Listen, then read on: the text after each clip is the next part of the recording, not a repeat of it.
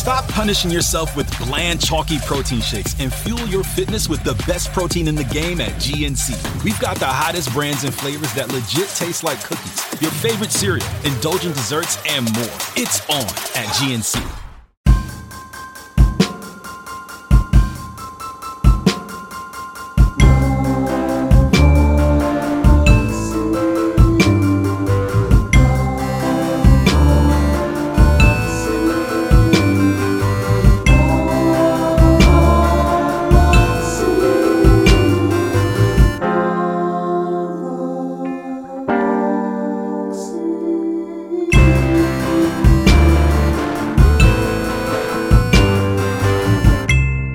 Hello, welcome to Love Alexi. My name is Alexi Wastar. I'm your host, and this is my podcast. And my guest today is writer-director Charlie McDowell. So Charlie wrote and directed a movie called The One I Love, which is incredible. It's one of my favorites. And he also wrote and directed a movie called The Discovery, which is available on Netflix right now, starring Rooney Mara and Jason Segel. Run, Don't Walk. He's also the author of a book called The Girls Above Me. And he's probably directed some of your favorite television, Legion on FX, Silicon Valley, Dear White People. And I met Charlie years ago, and now he's on the podcast. Lucky us. The guy is a dreamboat. If there was ever like a podcast episode where the entire goal is, where the episode is like a complete advertisement for marriage material, husband material, if you will, then that's what this episode of the Love Alexi podcast is. Because Charlie McDowell he's just so grounded, thoughtful, well-mannered, loving, kind, just all the things. And you're welcome. You're going to fall in love. Be prepared to fall in love. We talk about a million different things. We talk about love. We also talk about surfing because, yes, of course, Charlie McDowell surfs. Why wouldn't he? Just add that to the list of many things that will make you fall in love with him. Oh my God. Okay, I have to stop making this joke. It's making me laugh. He is lovely, and I do believe what I'm saying, but I'm going a little overboard. Okay. Anyway, we talk about dating apps, family, movie making, and movie making on a shoestring budget, which is like something I'm completely fascinated by right now in my life. We talk about wisdom teeth removal, alcohol, The Bachelor, and just like a million different things. And here's a thing that Charlie forgot to mention while he was on the show, maybe because he's so humble, maybe because he forgot, but turns out Charlie even helped firemen. Maybe I think he was like an honorary fireman helping put out the Ventura County wildfire. You guys, Dreamboat City, USA. You'll hear what I'm talking about in a moment when I throw us over to the podcast. Here's the thing. If you want to find Charlie on social media, I would find him on Twitter and Instagram at Charlie McDowell. And aside from that, listen, it's a nearly 2-hour episode. If you're interested in filmmaking or life in general and just eavesdropping on two neat people having a conversation, you're going to love this episode. Here's where I say all the things I say every single week. If you like this podcast, subscribe on iTunes, rate the show, leave a comment. It really does help me grow the show for you to do that. So it's a meaningful thing I'm asking of you right now. And I actually read the comments. I read them the other day and I was like, oh my God, people leave comments. This is heartwarming. If you want to be friends with me on social media, I would absolutely love that because I do love DMing with strangers on Instagram and I'm obsessed with Insta stories, even though this week I haven't been Insta storying as much because I feel like there's something going on with the moon and it's affecting me and I completely feel emotional, intense. There's just a lot of feelings going on and I didn't want to believe it. That it was the moon, but I was feeling a certain way, and then all of a sudden, people kept telling me, "Oh, did you know it's a full moon? It's a blood moon. It's an eclipse, new moon, blood moon, full moon, all at once." And I was like, "Really? Are you serious? Is that why I'm feeling this way? Like an emotional basket case who is not Insta-storying? You know that something is wrong in my life or something is off if I'm not constantly updating on my Insta story. it's something I actually love doing a ton. It's my fun, fantastic hobby that brings me so much joy, but there are 2 reasons. If I'm not Insta-storying, here are the 2 reasons why. I'm either doing something so incredibly interesting and exciting that I want to be fully immersed in and be completely in the moment with, or I've hit rock bottom. And there's no in between, I'm sad to say. Sorry to say. So yeah, in lieu of Insta-storying during this full moon, blood moon mood, I've actually been doing like a lot of self-examination and doing all of the workshops on previous Love Alexi podcast guest Lacey Phillips' website called freeandnative.com. So that's been very interesting. All of her workshops entail looking at your subconscious and seeing why you make the decisions you make, and all the core beliefs you have about yourself that you may or may not be aware of. And I've been watching tons of movies. I saw The Phantom Thread at the ArcLight the other day. The ArcLight is my favorite theater in Los Angeles. I loved it. I had no idea what it was going to be about. I know I love Paul Thomas Anderson and I love all of his movies, but I went in blind, had no idea. It's this, I'm not going to tell you too much, but it's this, this romance, this story about a relationship. And it's codependent if you ask me. But anyway, that's neither here nor there. I loved it. I watched the Joan Didion documentary on Netflix, and I was happily surprised to see a lot of my father's photos used in the documentary. My dad's a photographer, and he's a photojournalist and has taken tons of photos. His name is Julian Wasser. And whenever I see my dad's, I will say this, whenever I see his iconic photos, it warms my heart. I get very excited. And Griffin Dunn made this documentary about Joan Didion, and it was really moving. I wept. Oh my goodness, I loved it. And I want to thank all the girls who came out to Girls Night In last Saturday. In case you have no idea what I'm talking about, I throw a girls-only party every last Saturday of the month. It's about 15 to 20 girls, all different ages, ethnicities, shapes, sizes, what have you. We all get together and go around in a circle. It's such an easy concept. It's complicated to explain. Go around in a circle, drink rosé, have cookies, and everybody kind of like shares what they're noticing, dealing with, spiraling over, or feeling in that given moment. And it was just a really beautiful, cathartic night. So if you're a girl in Los Angeles and you think you or one of your friends would be interested in attending one of these nights, DM me on Instagram at Alexi Wasser.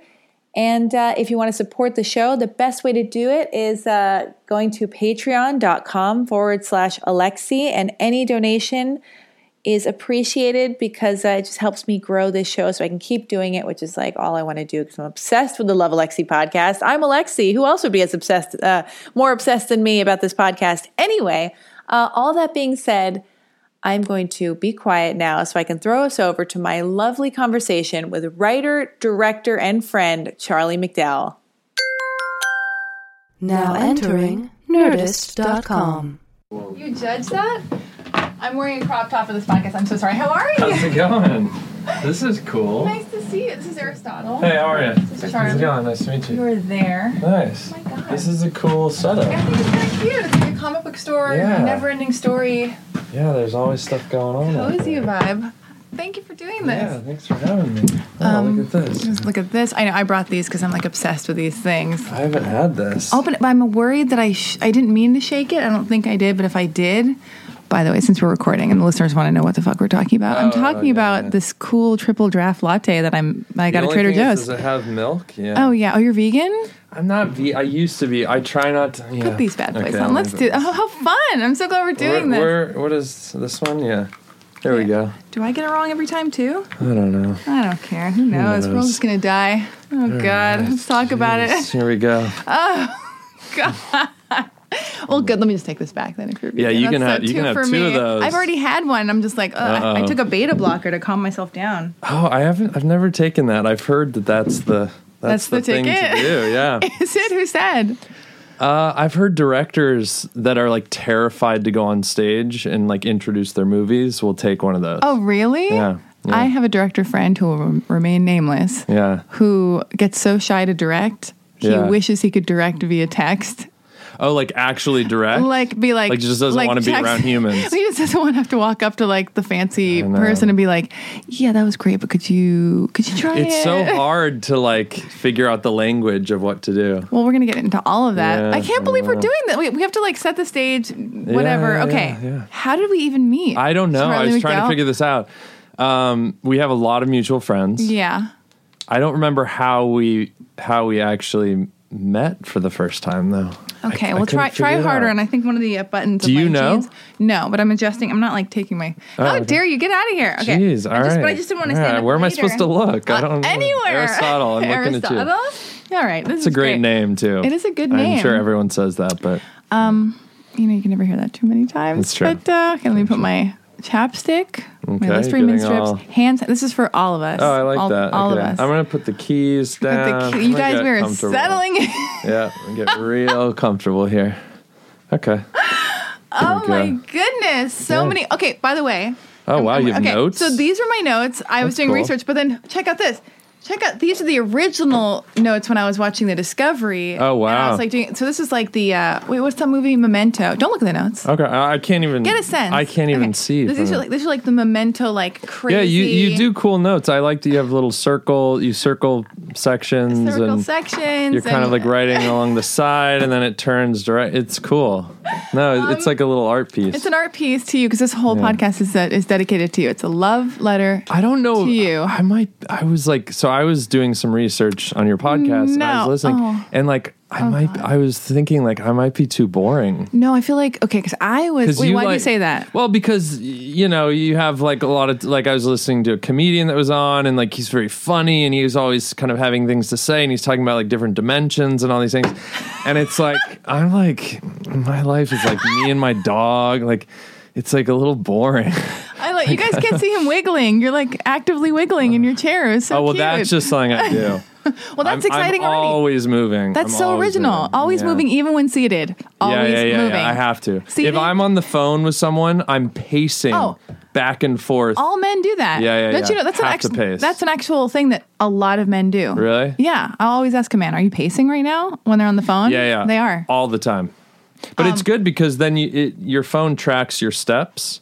So it's like if I'm not like working out, which by the way I don't do, but if You're perfect. But then like very fit. I'll get like I don't know 10 to 15,000 steps a day just from being in my apartment. So listen, he counts steps. Yeah. He paces. He believes in phone calls. Yeah. I'm talking about you as if you're not even here. Yeah, I do it all. You're totally cool and original. Okay, great. Move while seated and podcasting. Yeah, So that's like, oh my God, multitasker. You know, everybody's individual in their own right. I'm not kidding. Okay. We do have to figure out how we know each other because we have to start there because if not there, then where? So, Okay, and also, and thank you for having, he's got his chapstick out. You've got your Bumble. What is it? What is it? It's Burt's Bees. Burt's Bees. Very cool. Very Yeah, cool. it's God, good. we are so white. We're so white. Yeah.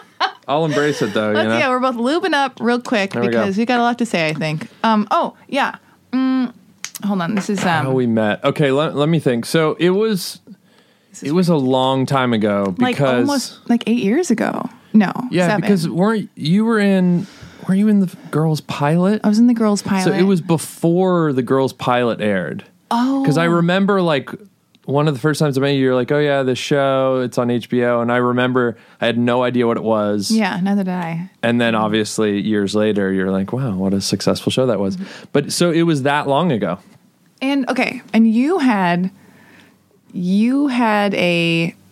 Oh God, I'm all over the place. I want to jump into this really quick. When you said you're so boring, just I'm putting a pin in that moment when we met. But when you just said I'm so boring, I'm just with my dog, whatever. Yeah. Everybody has their Insta Stories brand. I can tell. I know what I'm going to Okay, get. yeah. I don't know if you follow Erin Foster. If you know Erin Foster, I don't. well, she's gorgeous. Comes from a great family. Has a beautiful sister. Always doing cool stuff. She's super self-deprecating. Right. And she's just always making fun of her glamorous lifestyle, hanging out with the Kardashians, just all Through this stuff. Instagram. Through Insta stories, Right. so you know what you're going to get. She's going to be living a wonderful life, but she's making these like self-deprecating jokes that balances everything out, Right. and it's hilarious. And then I don't know, my Instagram thing is I'm just oversharing, super earnest, great. talking about the deepest. Yeah, we all have our own little things. What's mine?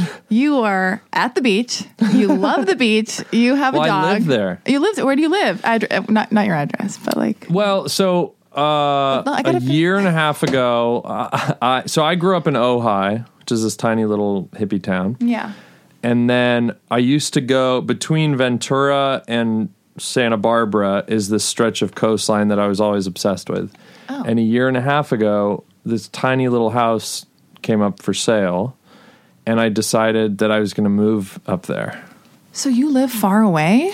Well, so I live there for like Friday to Monday. Yeah. And then I have a little apartment / office at Beechwood, and I live there during the week. I can't believe this. That's my life. Yeah. You are such a lovely, grounded person. Yeah, I wanted to leave LA. Like, I just didn't want it to like consume me and everything.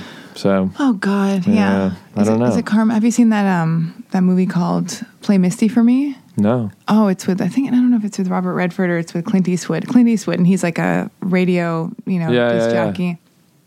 And he has like a psycho fan. Oh, but he broadcasts from Carmel. So it's like radio CRML. I think, and he's from there, or his family. I don't know. But I remember I've been to Carmel and I love that movie, and I just love I love, I don't know, stretches of beach, quiet. Yeah, it's literally, it's where I live is just coast and mountains. Yeah. And there's no houses on the mountains. It's like all I see are mountains and coastline. Oh my God, I need to get so much deeper into that and the meaning of all that and stuff. But so your Insta Stories brand, when I look at it, your brand, disgusting. Content, platform, brand, save space, whatever the buzzwords are. Okay, anyway. You love your dog. You have your dog. Yeah, I love my dog. You have the beach, family, babies. Yeah. You're a good uncle, brother. You love the beach. You love your dog. You're still, and then every so often you'll do a cute little thing that shows that you're brave and funny, and you'll do like a cute thing where you're like doing the dishes, and then but you're like, I don't know where the camera is, if it's on a tripod or whatever. Just like I just put it on the floor. And I go, oh, he's goofy and he's silly, and he's just and so it's like, but usually dog, beach, babies, family. Yeah. A moment of silliness.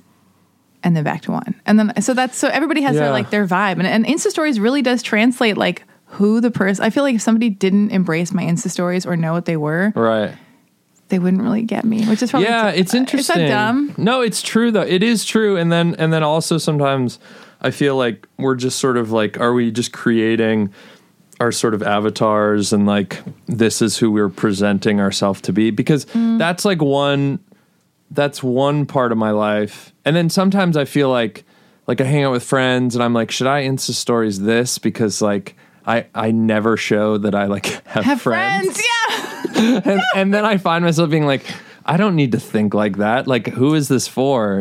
This is the future of thinking though. I do the same. But when you think, but I think it's important to check in and be like, why am I posting this? Where is this coming from? Is this a place of desperation? Do I have to prove something? Is this just like, I want to share this moment, or I think it's more just, for me, it's a bit of, it's either there's comedy in the moment. Yeah, that's important. So it's funny and I want to share it, or I'm just bored. Yeah, for me, it's boredom. And also, I think this will make people laugh, or if I share this, it'll make other people feel less alone because I know it's universal. Well, that's nice. So but you're really good at that.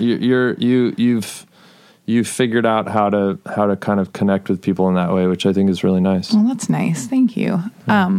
But yeah, so you had a blog. Going back to trying to piece together how we met. Yeah. We will, and then we'll move on to like now. But you had had this thing called The Girls Upstairs, right? Dear Girls Above Me. What was that? That was like 7 or 8 years ago. What the hell was this? Because we both sold shows based on our like blog. Yeah. Was it a Twitter? Was it a blog? It started on Twitter. Yeah. It was, it's one of these, it was right around the time of Shit My Dad Says. So it was like sort of popular to like create something from your own life. And it was this random thing that I never thought in a million years would catch on. But it was just, I was going through a breakup and was like, just in the sort of lowest moment I thought in my life. Oh no. Which is no, but it's like early 20s, like love, when you think like everything is doomed and really it's just a breakup. Yeah.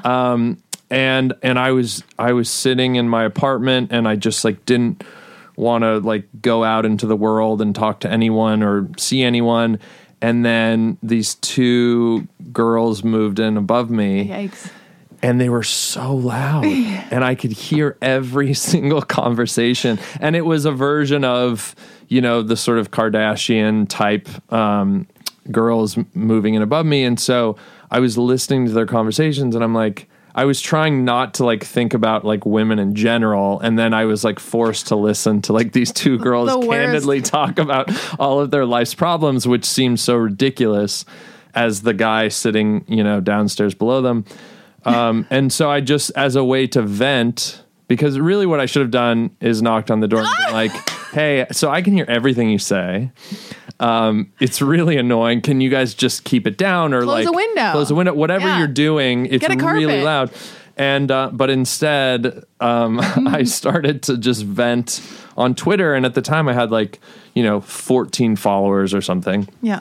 And I started writing Dear Girls Above Me, and I would quote something that they said, and then I would respond to it as the sort of male, you know, the average male voice, I guess. And then it just did the weird Twitter thing, which is like at a certain point, I think Time Magazine did a piece on it. What? How did this happen? I don't know. I just woke up to like text messages being like, you're on the main page of time.com or something. I wonder if now if this would be like, been like, this misogynist man telling a woman how to speak. 100%. Have you thought about that? Like reframing it now? I have. Yeah. I don't think it would. Although here is the one thing. You are so lovely. So here's the one thing. I never... it was less about making fun of them or being negative about commentary on what they did as females, and it was more, and the sort of people that started to catch on and really responded to it, the types of people were mostly like young sort of outcast girls that were like the anti-Kardashian, you know, and sort of probably got picked on at school and they liked that there was a male voice that was saying like, let's not praise sort of stupidity and being like cool and, you know, the definition of cool, and let's sort of like look at that for what it is. And there's a whole other kind of side to everything. Just, you know, don't you worry. It is not, if anybody even looks at this, there's no way. I know we're on a podcast and it's like, oh my God, let me just make this clear. Let me make sure all the information lands clearly. But you're so lovely. And so. No, but it is true. I thought about it the other day. You're not anything bad. You are not a misogynist. It was never skewed in a way that was rude. Yeah. But it's a different time. It is a different time. It is a different time. I'm just saying like how it's everything's so hypersensitive because I feel like the time we're in right now is, and I talked about this with my therapist the other day, but about how, pardon me, definitely going to cut that out. No, I'll probably leave it in. I'm so brave. Just that one little second. No, wow. I want people to feel human and know that I'm human. But I was talking to my therapist about how, like, and I'm going to talk about my opinion for a moment. I'm not even inviting you to chime in on this bit. I'll listen. No, but no. That's what we're supposed to do. No, not even that. I see you're so ready to be wonderful because you are. But like, I had an issue with the story that came out with Aziz Ansari. I was like, this is not part of the Me Too movement. And the reason I said, like, you don't have to chime in at all is because I don't want you to even get lumped into me saying my opinion on it. Because I feel like right now, okay, so this is what I said to my therapist. I had said something on my podcast about how I was like, about how I just didn't think the Aziz Ansari story. I thought it was... I just had a lot of feelings about it, and yet I'm pro-woman. I want women to communicate, and I don't want them to be put in horrible situations. And and I feel like you can't. We're maybe getting there, and maybe Aziz Ansari is the face of this, but we are not allowed to talk about nuances right now. Yeah. What's happening now is everything is blowing up. Everybody is like, "Yeah, me too," and this happened, blah blah. And I didn't feel comfortable here and there, and then then we have to wait for it to settle before people can be like, oh, but what was that person's intention, or what really happened here, or no, this is a dynamic that was but it's like almost like it's black and white. We can't, There's no gray, and you have to let it be that. Even, but I'm like so excited about when people can talk about gray areas and also redefining the culture. Yes, if people because everybody was like, oh, it's like indicative of even if you didn't whatever yakety schmackety you do if they didn't have sex if it wasn't overt sexual assault, it's indicative of like what men are taught in rape culture and blah blah. But it's like, okay, cool, then we have to have a conversation both sexes do about what's been instilled in them, why girls can be people pleasers and not speak up for themselves when they totally are allowed to. But that's why the Aziz thing I think was really important because and regardless of which category you sort of fall in about it, it's creating discussion. Yeah, thank God. And it's creating even that incident or reading that, which has been sort of the more controversial in terms of what does it fall into. Yeah. has created certainly both men and women to think of, what is, at least for me, when I read that, I was like, okay, in my worst sort of date, in my worst case scenario, like, how would I do things differently? And it made me think and go to that place, which I think is really important. Yeah. So I think everything that's happening, even if some stuff feels like, okay, well, that's not quite as fair to compare this person or put him in the same category as Harvey Weinstein. Yeah. It's at least, creating discussion and sort of talk to move forward in the right direction. Then it's also so weird because then men are completely because I've said this to men because, in a different version of me from years ago, because I'm, hopefully we all constantly change and try to get better and better and whatever. But my thing on my blog, so often I would say there are a lot of good things in there, but I would tell men, you have to instigate and don't be a little, don't instigate. Don't ask me if you can kiss me. Just kiss me. I want to be thrown up against the wall and kissed. Right. And now I'm like, oh my God, I'm part of the problem. Right. And so it's such a bizarre thing because men are taught to instigate and then women are like, sometimes I want it, sometimes I don't. But I'm too afraid to say anything sometimes. I wish they would just leave me alone, or I wish they would. I don't know. It's the gray area. I don't want to talk about this anymore. No, but I'm terrified. It is. It's the gray. It isn't. There isn't a right or wrong answer. I think it's like the more that this happens and the more kind of discussion that we have, the better, because we've been bottling it up for so long. Yeah. God, we're both aging so great. By the way, I was just looking. We look exactly the same, I think. So you had this Twitter, and it's in Time magazine. Yeah. So then it got followers, like people started to follow it because it only, there was like a few hundred people at this point looking at it, and then it went to like 5,000 and then, and it was, I don't know, it became this thing that I never really wanted to do or like thought about to like, then it sort of became like my job for a little bit. Well, then how did it become a show? And before that, what were you doing before you started this like random Twitter? Yeah, so I went to film school. You went to AFI.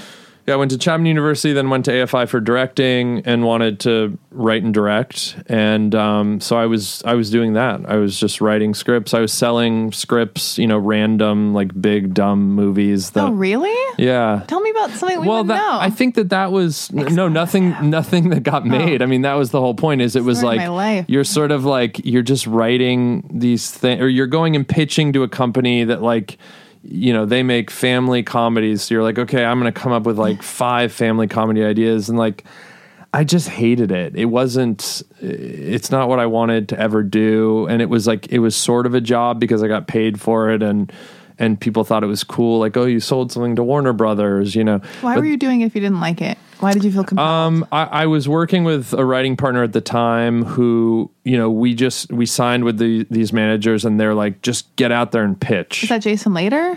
No, Justin. No, that's later. Okay, we'll get there. Okay, so it's a different guy. There's a different guy, and so the managers were like, just go pitch, just pitch as much as you can. And so we're like, okay, I'm 22. Wow. And so then we pitch like a couple times, and we sell, the third pitch or something like that, and it was cool. It was like, okay, we're getting paid to write. Like, I don't have to, become a waiter or whatever. Like, I can actually get paid. And have you had a day job like that before? No, I had like summer jobs and things, and I worked for a production company. Which one? It was this horrible one that like don't name it now. It lasted like a year. Okay. And I was a PA on Curb Your Enthusiasm for 3 seasons. You were? Yeah. Oh my God, bury the lead, why don't you? That's incredible. It was cool. Yeah. I love Larry David. It was season 2, 3, 4. So I was like 18, 19, 20 in there. So do you know Sophia Charles and Pearl Charles? Yeah, Sophie Charles, yeah. I love Larry. Larry Charles is on Larry Charles. I love Larry David. Also love Larry Charles. Yeah. Larry Charles is on Instagram now. It's so funny. Oh, he is? He's becoming, I gotta find him. Oh my God. He was sort of my first mentor. Oh, really? Larry Charles and Jeff Garlin were like, as a PA, they would stop and be like, okay, this is why I'm doing this. Oh, what were they doing different? Like what? No, just acting-wise, no, or? as directors and as Jeff Garlin as one of the leads of the show, he was like, okay, here's why we're setting it up like this, or here's what we're doing, because I hadn't gone to film school yet. It was like my first sort of like look into that. How did you get that job? God, I'm all over the place, but this is great. Well, we had my family has known Larry David forever. And my parents were both on season 1. Oh. My mom and stepdad. Oh, okay, yes. Okay. And so I just sort of like, I think I just asked Larry if they needed a PA because I just wanted to learn, you know? That's so great. Yeah. And he was like, yeah, sure. But it was season 2. So it became a real show. But season 2, there was like one trailer. Like people would get dressed in their car. I was Cheryl's stand-in. Like it was That's funny. It was so fun. It was like film school. Yeah. It was like me. There was this guy, Slobo was the other PA. And how old is he? He's a bit older than me. And he was Larry's stand-in and I was Cheryl's stand-in because they didn't have stand-ins. So we'd have our little PA mics on and we'd be like laying in bed looking at each other and they'd be lighting us. I mean, it was really fun. That's amazing. What was the budget for that show, season 1 and 2? I don't know, but it was so small. And then it just became bigger and bigger as the audience picked up. How was Larry David to you? Is he nice? Yeah, he's the best. He is? Yeah, he's a version of that character. Yeah. But he's also like, I mean, he would do incredible things. Like if the crew was really tired because they were overworked, he would like call a day and say, everyone go home. And out of pocket, he would like pick up a day later on. Oh my God. He's a really, in a Larry David way, he's a really sweet person. That's nice. That's nice to hear. Yeah. Sometimes you don't want to meet people you respect and adore. Yeah, no, it was. He seems cool. Yeah, and it was cool. It's where I kind of learned everything, and it was tough. Like I was like, we'd work really long hours, and I'd be the first to get there, the last to leave, and I was young. I was 18, 19 years old. Yeah. Well, God, let me circle back. When did you? I don't know how we got there. Well, you sell. Okay, so you sell the show how? To the Girls Above Me. Oh, Dear Girls Above Me. Because I have these girls who still live, or like variations. They keep moving into the same apartment building across from me. Right. And I actually related to your Twitter feed or what you're doing, because I had these in the next building over, but I live in a part of town where all the buildings are so close and everyone can hear everything. And I can't stand it. And I never knocked on the door either. There was no part of me that was like, maybe I should communicate. Why don't we just do it? Because I'm terrified. And part of me likes to suffer, I guess. Part of me at that I think point, that is it. I don't want to do that anymore. I'm not into suffering anymore. But yeah, I would go so far as like, I don't know if I ever told you this, but like, yeah, I had like a bullhorn somebody bought me. Some fan of my blog. I said, I want a bullhorn. I'm furious at these people across the way. Somebody sent me a bullhorn. Oh, that's cool. So one night I turned all the lights out. And these girls were like in that weird, everybody's sacred and great. Okay. Right. Yeah. God bless them. Of course. but with that like LA, and I was born and raised in LA. Yeah. No, but I know what you're talking. I mean, that was the Girls Above Me. Yeah. I don't know about this this bizarro affectation of, I don't know what this voice is, but so I would turn on all the lights, get on the ground, get the bullhorn, program into my iPhone. This is pretty savvy, actually. Program into my iPhone Siri saying, or Google Translate saying, please be quiet. I can't take it anymore. Or because you didn't want them to recognize your voice? I didn't. And then I would play it through the bullhorn microphone, and then it would be like a robotic voice being like, please close your window. Keep it down. I can't take it anymore. They must have thought that was so weird. I thought that I would probably, if I was talking and someone did that to me, I'd be like, I'm moving. I'm out. Whoever that neighbor is, like that, she's just become the weirdest one in here. Like that would be terrifying to hear a robot. That's like Black Mirror style right there. Well, we'll get to that. That's kind of like what the one I love is like a Black Mirror style thing. So you should be totally into this. But not in real life. That's just I like to like think about it, but I don't want to practice it in my real life. I thought that was quite savvy, and and then above them, there's a guy who had horrible sleep apnea who has yet to die, and I don't wish that upon him. But I'm just saying, I thought like, surely, I mean, this will end at some point. Everything must end. Oh no! So what happens? He still has sleep apnea. Oh God.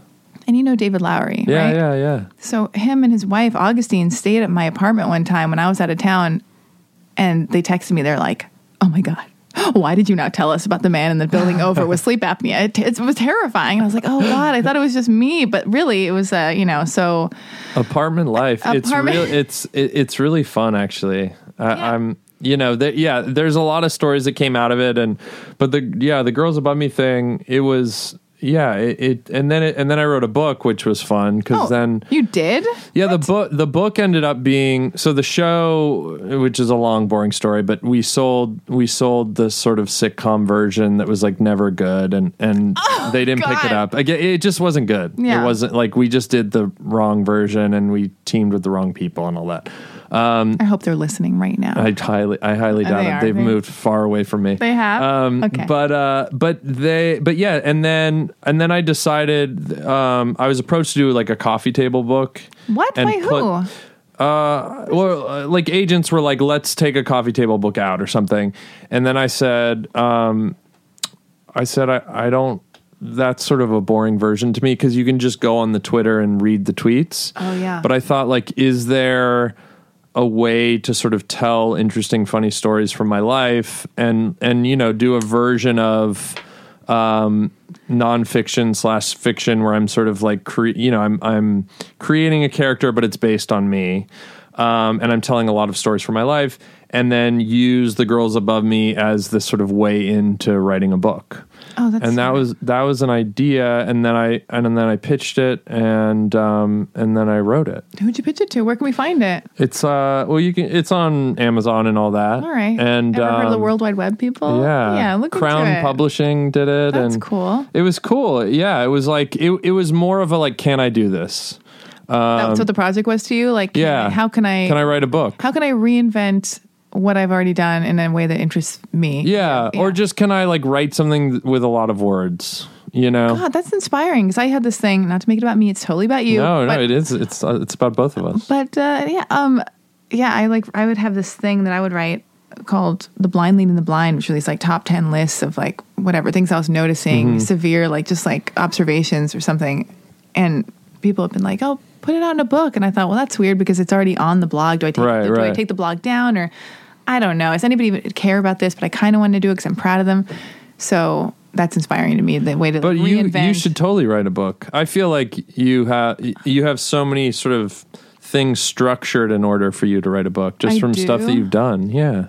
And like the things that you talk about and think about, and like what? Tell me maybe you see it more clearly. Well, sometimes just people, I don't know. I mean, no, I think if it's just taking like your life and the things that you think and talk about. I mean, you're really honest about relationships and different ideas, and like I don't know. I think people like to read that in long form. Maybe I'll do a book of essays or something. Yeah. Is that interesting? Essays? Yeah, I think so. I love doing it. It was cool. I did like a little book tour and you did? Yeah, it was fun. That's awesome. What's fun. And how long did it take you to write it? And what was this? Oh God, and I don't know if I even remember. I really structured it like a 9 to 5. Oh. Like I had to do it that way, and so I would write no matter what. Wait, so I love this. I'm so interested in this because, like, by the way, I veered so far from like people are like, oh yeah, that Boy Crazy blog. You talk about love and feelings. It's like I really don't. I'm more fascinated with like a million other things at this point, just to catch you up to where I'm feeling. But like, what time do you wake up in the morning? Because I love to find out how people build structure into their life when they're freelance because it's so hard. I have to do structure. Tell me what that was like. Well, I'm early. I wake up early. Yeah. What time? I'm going to learn from you. I'm like 5:36. I'm really early. Oh God. Yeah, I'm early. God. But I don't like jump out of bed. So like 6 a.m. I lay in bed and like I stay there. I look at emails. I respond to things. I'm very like awake and ready to go. Yeah. But I don't like jump up and like go do things. Okay. I make coffee. But no milk, you're vegan. Well, I have like almond milk, and I do the whole thing. Like I steam the milk, and I make like cappuccinos. You do? Yeah. Well, so what is the structure like for, I guess, any project in your life now? But for the book, you would wake up. So the book, I'd wake up, and then I just said like, okay, I'm gonna look at my computer and like do random things for 30 minutes. So I'd look at videos and dumb stuff. Yeah, it's addictive. And then like 9 a.m. I'm writing. And then I'm just working, and I take a lunch break, and I leave. I have to drive somewhere. Yeah.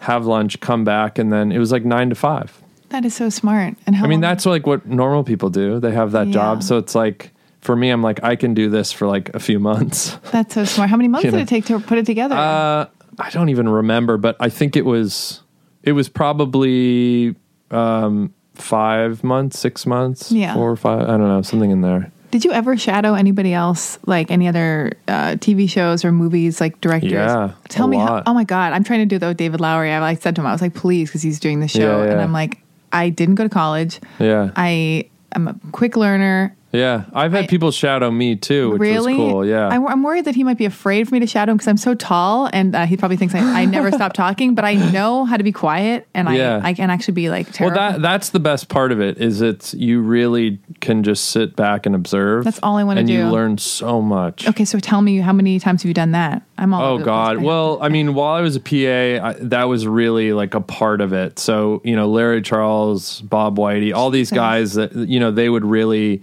sort of explain to me between takes, like, okay, this is why I'm doing this. Yeah. And then when I graduated AFI, Richard Shepard, who did a lot of girls, he did a pilot that I shadowed him on. Isn't he married to Jenny Connor? Yeah. A bunch. I don't even remember now. It was like whatever opportunity I had, I would jump on and do it. Did you reach out to them? Did they ask you? Do you just friends them in passing, saying, "Hey, I would love to"? I love the details. I'd reach out. I mean, most of them there was some sort of connection through someone. Yeah. But yeah, I mean, people are afraid to do that, and I think I was like, you know what? I really just want to like take everything in and learn. I was very afraid of. I didn't know how people communicate with actors. Yeah. Because you're not taught that. It's not something you're taught. There's not like a class at film school where it's like, here's how you talk to an actor. Here's how you give a note.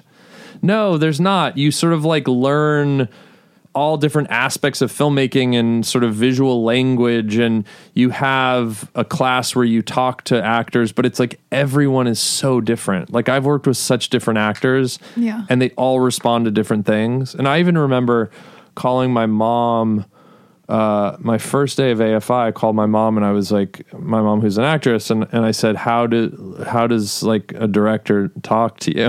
Yeah. Like, what do I do? And she was like, there's no formula, there's no specific thing that you follow. Like, don't give a line reading. There's certain things like you're not supposed to do.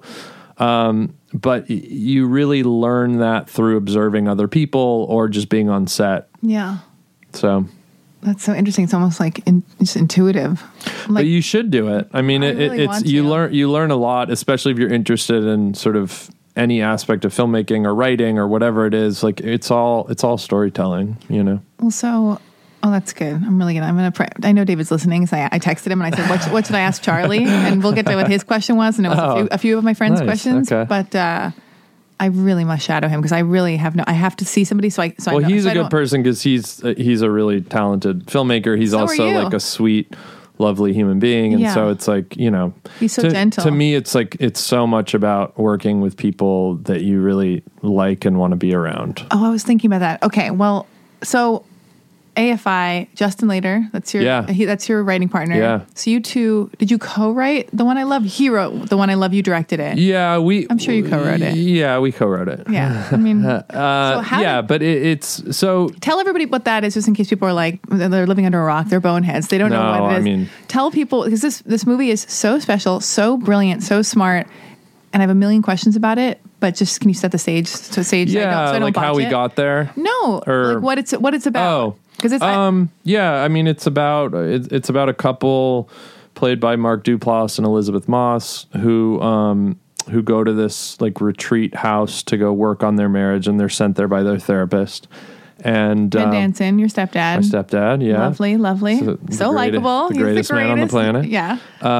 And they get there and. Well, I don't know. I mean, Oh, well, don't give all the details. Okay, I don't want to give the details, but something happens very early on. Okay. And, I think it's minute 13 or 14. And it totally flips it upside down. I have been referring to it as like it's like an indie modern Twilight Zone. It's just it's like with a relationship element to it. It's just like and did you guys write it because because it takes us in like one location. Let's just say, did you write it around for that reason, or like how did this idea come to be? Were you being smart to be like, I want to make a really cheap movie so I can make this is your first feature, right? It was all of it. So it was everything. It was. I had a meeting with Mark Duplass. How did this come about?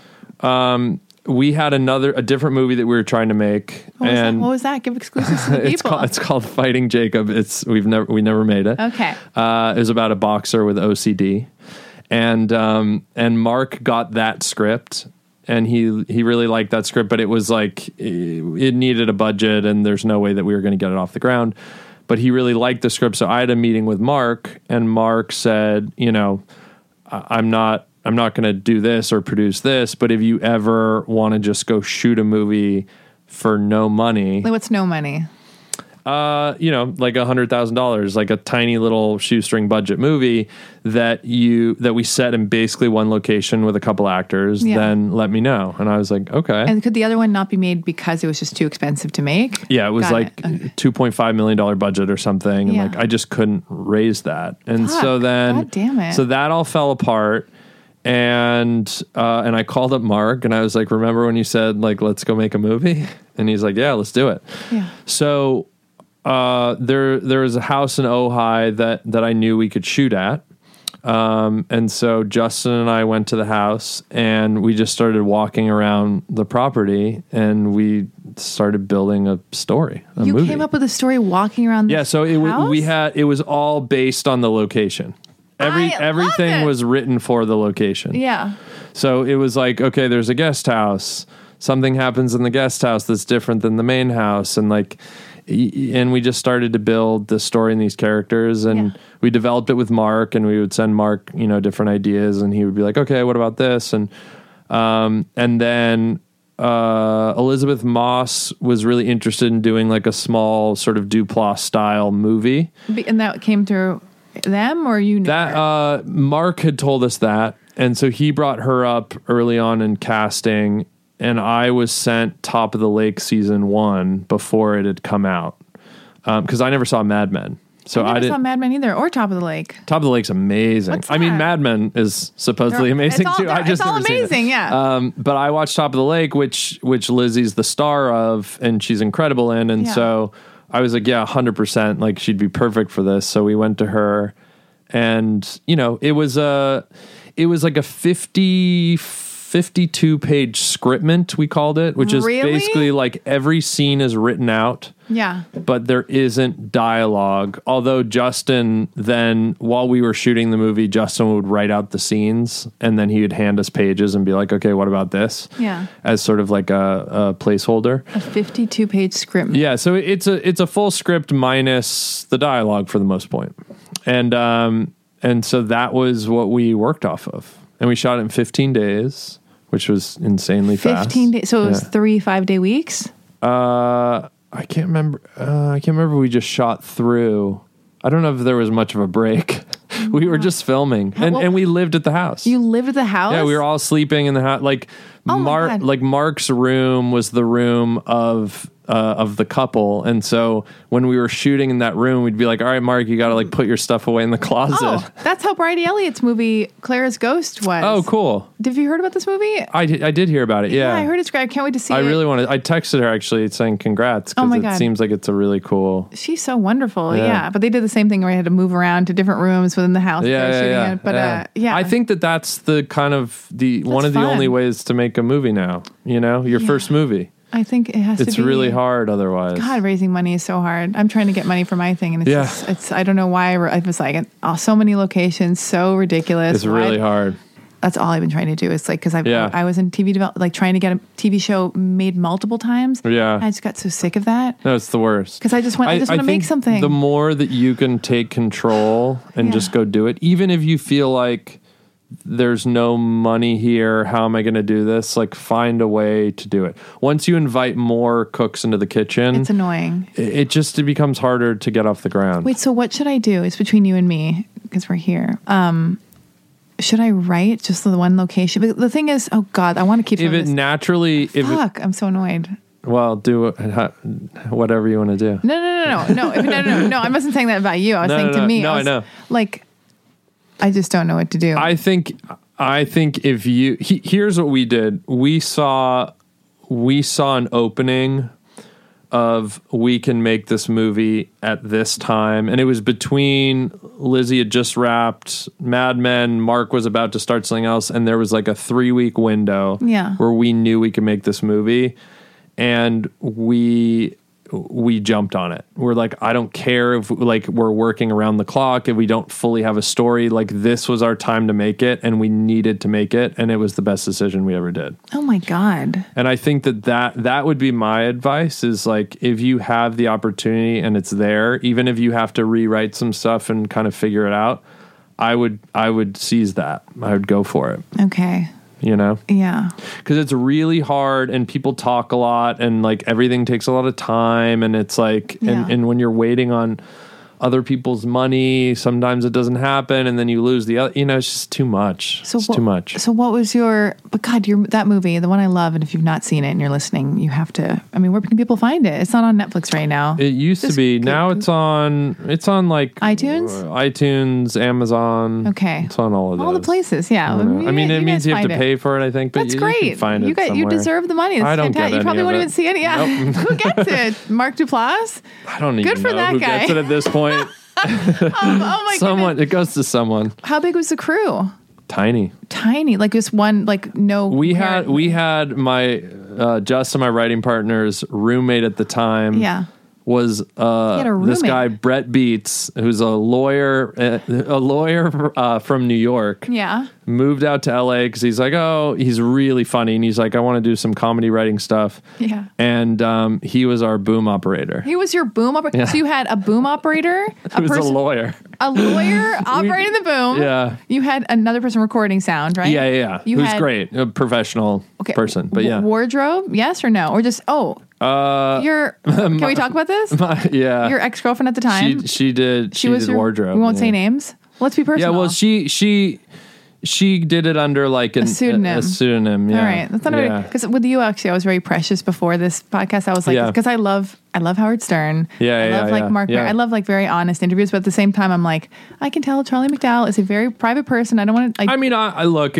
I'll always sort of protect. I'm less private for me and more like protect the people who want privacy. Of course. But yes, but that's something that, yes, she did wardrobe for it. That's nice to work with somebody that you're dating. I think it's cozy. Yeah, it was cool. And then we worked together on the next movie. So hair and makeup, you had one hair and makeup person or none? Yeah, one. I'm actually getting all the details. Liz Lash, yeah. And then what else? Production designer? No. Yes? Yeah. Production designer. So that's basically it, right? Yeah, and DP. Our DP, Who was that? Grip and Electric, Doug Emmett shot it. Doug Emmett. Good, very handsome man. Okay. Yeah. Why do you say that? Does everybody think that? You smile it's like all goofy and cute. No, because you sort of see this guy and you're like, oh, he's the star of the movie. Really? Yeah. Jesus. Like we made jokes that see a photo. We made jokes that Mark Duplass was like if someone just came on the set and they didn't know who Mark was, that he was a part of like the art department. That's hilarious. And that Doug was like the lead. He looks like he could be in like a Twilight movie or something. Oh my God, I saw it. Funny. I was just thinking, does he look like Robert Pattinson? Yeah, he's just like I gotta find him. Yeah.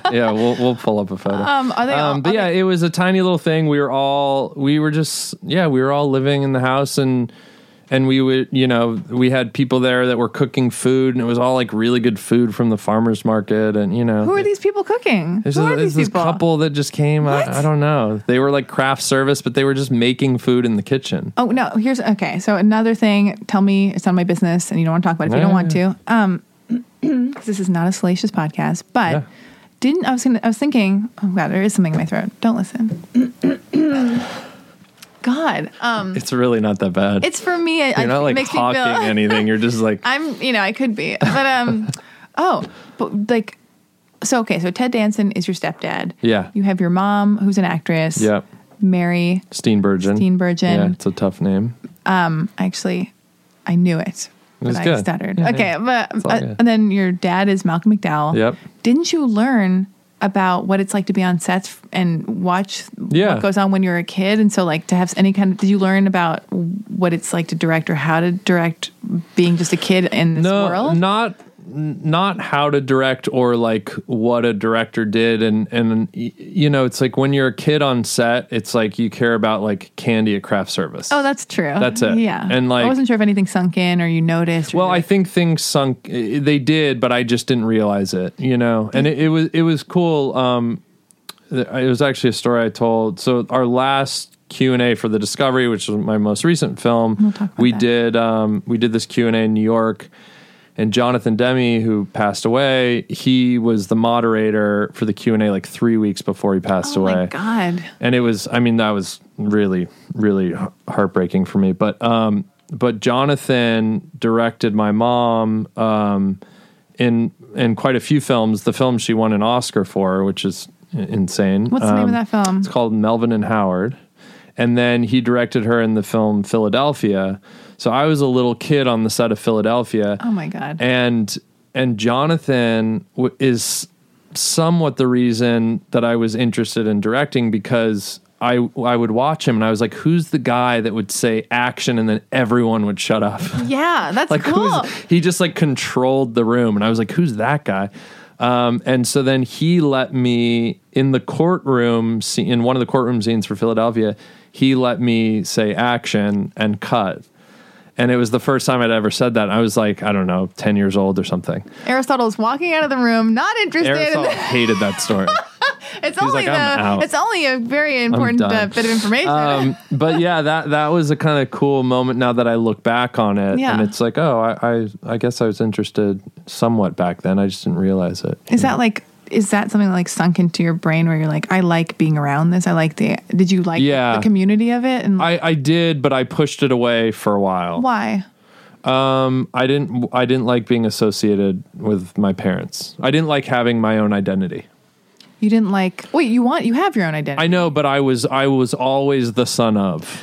Yeah. I was always the son of. I know, that's why I get tentative, because I get really sensitive.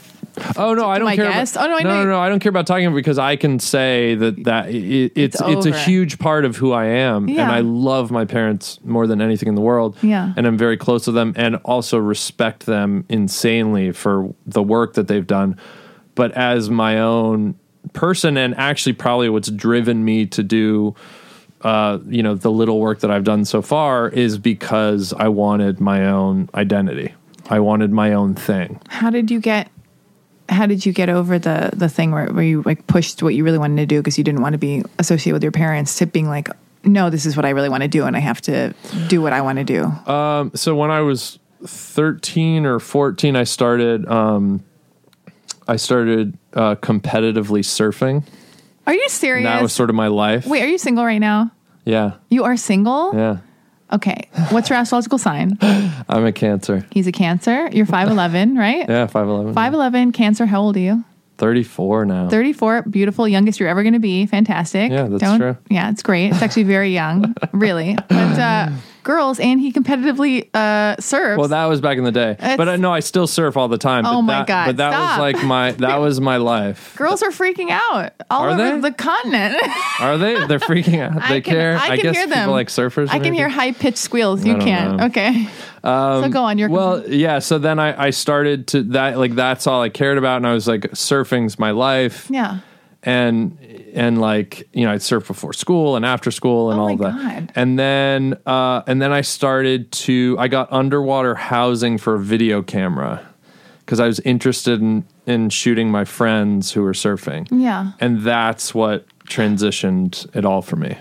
Because I was like, oh, I understand how to hold the camera and shoot it and make it look good, and like if the sun's here and it's backlighting the surfer, I just started to visually understand things. Yeah. And then I would ask the surfers like, okay, let's do like a little scene on the beach or something. And basically I sort of like made my way to land. I know that's cheesy to say, but it's true. No, it's totally not cheesy, because another thing, and I know if you listen to the Jordan Rock episode, or I had said to him, because I usually don't ask my guests about their family, because I always feel like they're their own person, their own right, and I don't want to do that. How dare, that's rude.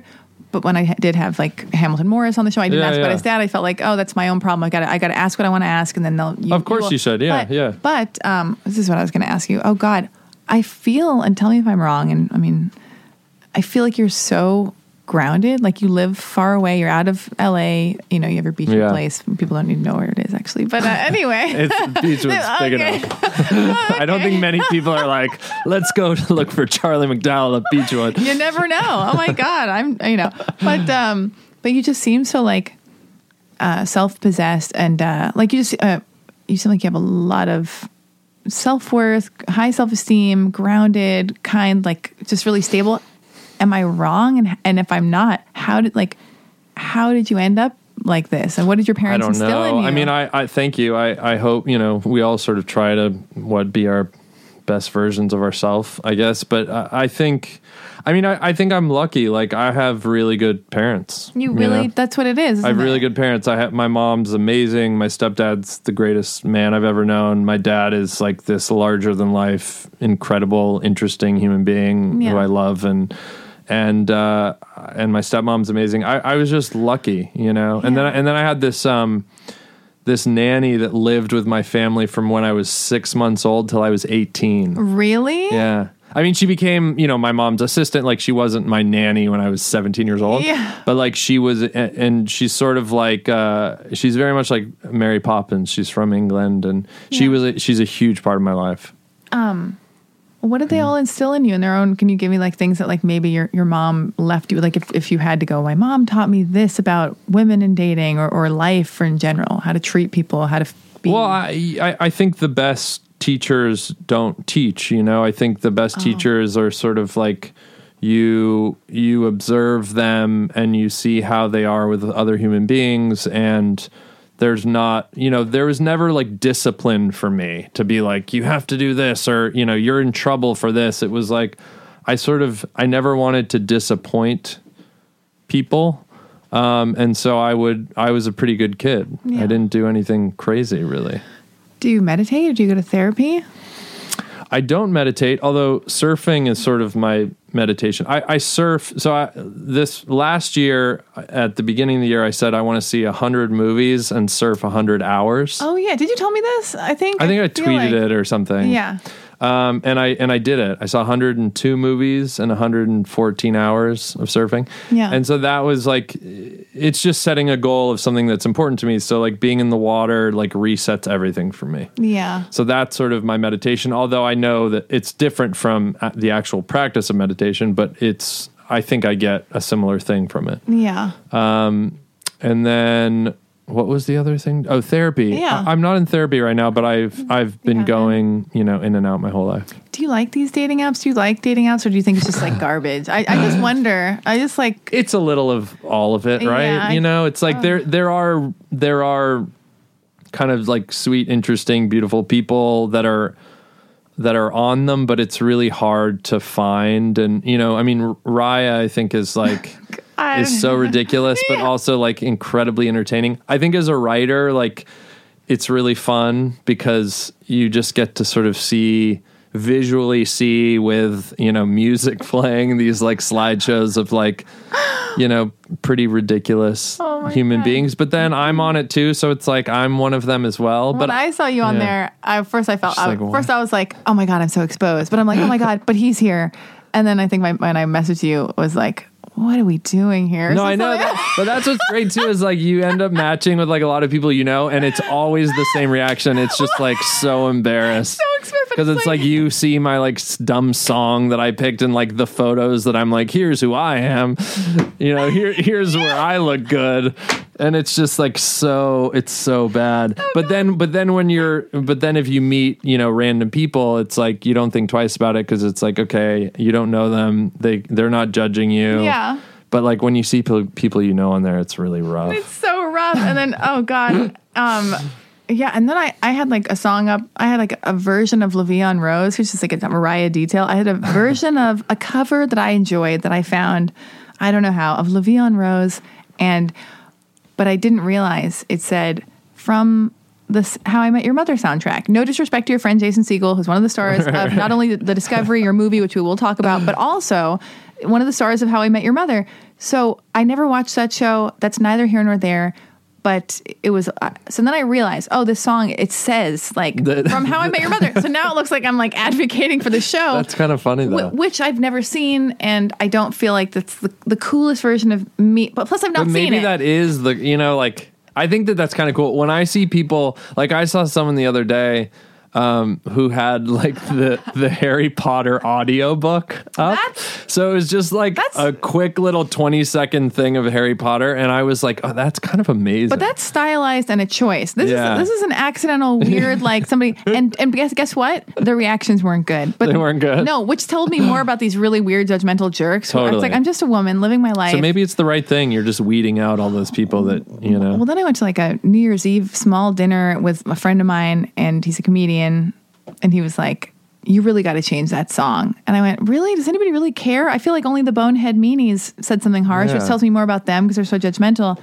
But he went, you got to change it. So I changed it. I changed it? What did you change it to? To like Ariel Pink, who is also problematic, but like up to like a cool kind of sexy slow, I'm smart and I have good taste, or I'm aware of things you might not. I don't know. Who cares? Yeah, I'm just a geek. I like Friends. Like I'm just like, what am I trying to? I don't know if you needed to change it. You know what? I might change it back, but then a few people, and this won't be like a diatribe rant for the rest of the podcast, but a few people were like, have you heard the original? As if I had never heard the song. And like, I was just like really into like this weird thing I saw on the soundtrack for How I Met Your Mother. But I can't I think it's kind of I think it's like a cool choice to put the How I Met Your Mother. Even if you haven't seen it, like I would see that and think, oh, that's really funny.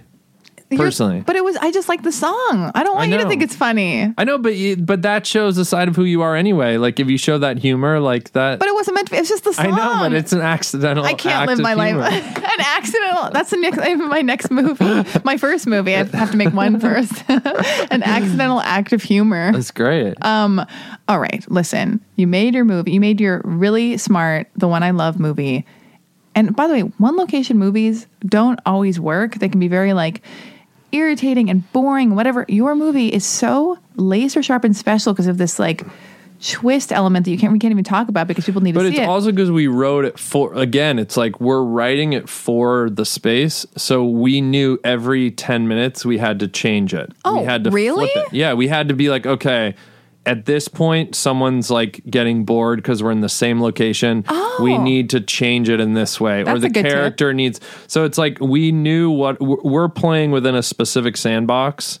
And like we knew everything that we had to kind of do and figure out within that sandbox, which was great. Like that's smart. We had, we were put inside something and we're like, here's what we have. Let's play with that. I wouldn't even think that in one location movie you'd have to think every 10 minutes, change it up because people are getting bored. That's such a good specific answer to that problem. It was pretty specific to 10 minutes, I think. Yeah. Going back to romance real quick. Wait, because you have these like these examples of like love and monogamous relationships working, does that make you go, it's possible? No. My mom and stepdad, they seem that wildly in love. They're so, and it's like been over 20 years. So it's possible. It's possible, and it's also like it makes you feel a little bit like I'm totally screwed. Why? Because it feels so hard to find that, like what they have. Like what they have is so beyond sort of anything I've seen. So as that being my example,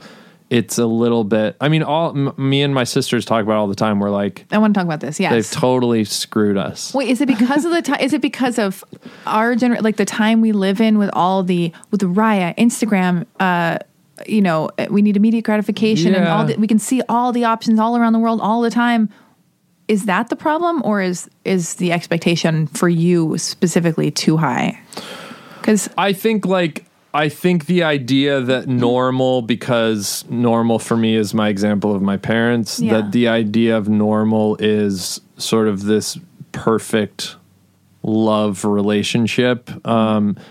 It sets the bar so high that it's nearly impossible to hit that. I don't think so. I do not think so. I hope so. I mean, that'd be nice. Well, I'd love to find that. I'm not done. But yeah, but it also, it took them, it wasn't their first marriage. They'd had, it took a little while to find each other, and it was a lot of it's timing. Well, what does it take? So if it's timing, is it?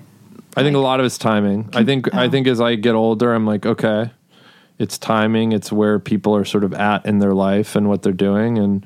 And then I think it's like, and the one I love played with this too. It's like, you know, we sort of give the best version of who we are when we first meet someone. And then when the dust settles, like, are you still that person, or are you, you know, a not as good version of that person? So I think it's like, do we accept in a relationship, you know, in this relationship, like, I love 70% of this person and I'm going to deal with the 30%? Yeah. Or are you trying to find something that's 95% or 100%? And so I don't know. I don't know what the answer to that is. I think that may shift depending on where I'm at in my life, you know? Do you want kids? I do, yeah. Do you want to get married? Yeah. So what do you... I mean, a version of... For me, it's like... Oh, God. What's happening? No, I mean, like... a version of I'm so not someone that wants like a big showy wedding or something. You like, seem very mellow and still. Like you'd have. Yeah, a I'd like thing. to have like a party that like even maybe we just say like, all right, and we're happening to get married right here. Yeah, you know, like that's I just don't. Yeah, I don't have any interest in that. But yeah, like the commitment to someone and saying like we're gonna do this and it's gonna be the two of us. Yeah, for sure. But I think for me, where I'm at in a relationship and why, you know, it's hard to figure out, okay, who am I going to be with or finding the right person is like, I'm 34. I'd like to find that as the next person I'm with. You know, I was with someone for 6 years and then that didn't work. And so ultimately it's like, okay, I don't want to have another 6-year relationship and then it not work, you know? So what do you know, and if this is too personal, Mm-hmm. what do you need? I mean, I'm sure it's, what do you need?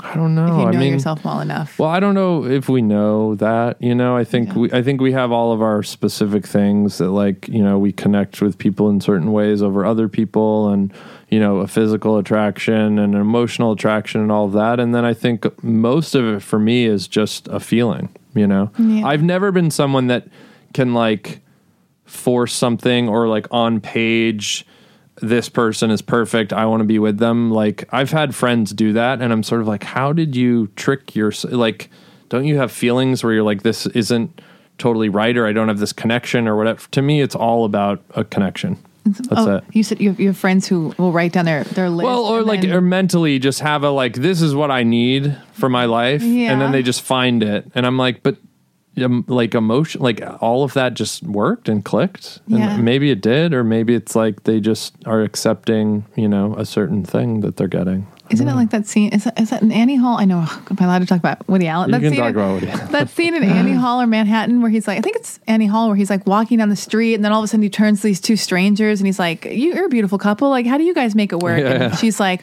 well, I'm emotionally, vapid and, and he's exactly the same. So just like cruising through life. It's like, I feel like maybe I get fooled. I see those all the time and I just feel so intensely and I need that, like, I need to be best friends with someone. I need to feel like I completely accept this person as they are and I understand them and vice versa. And it's like you're a team and it's a best friendship, but also you have to have the passion of having sex and you you need a lot of things. You want to be laughing. You want to feel safe. You want to like all the stuff.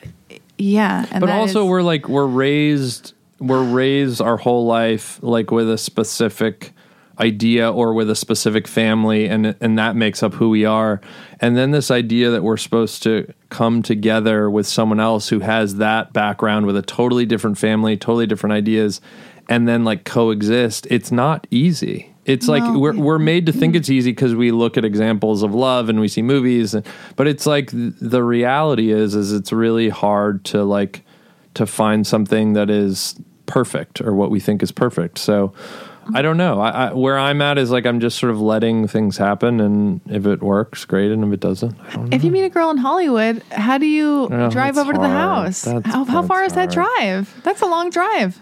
Yeah, well, I'm here, but then people that I've dated, will come up there, and it's like, I love it. I mean, eventually I want to live there. Yeah, that's what I'm saying. Like, I'm just wondering how this navigates, how you navigate this wild, weird world. Anyway.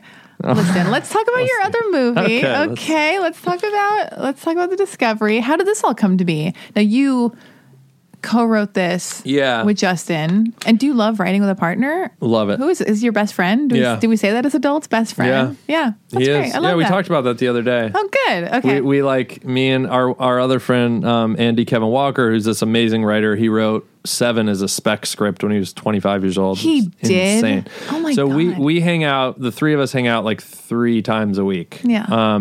And literally like 2 nights ago, we're best friends. You are best friend. we let it be known. We're like, you're my best friend, and you're my best friend. Yeah, I feel like people make fun of me when I go, you're my best friend, or Yeah. are we best friends? They go, well, we're grown up. I mean, we're friends, but Yeah, you don't we say even that. we even had the discussion where he was like, "But what about you? You said a year ago you described So-and-so. Alex Israel as your best friend," and I was like, "He's like my brother. I've known him forever. Yeah. and he'll always be a brother best friend. But like you guys are my best friends." Oh my, wait, so do you know Ezra?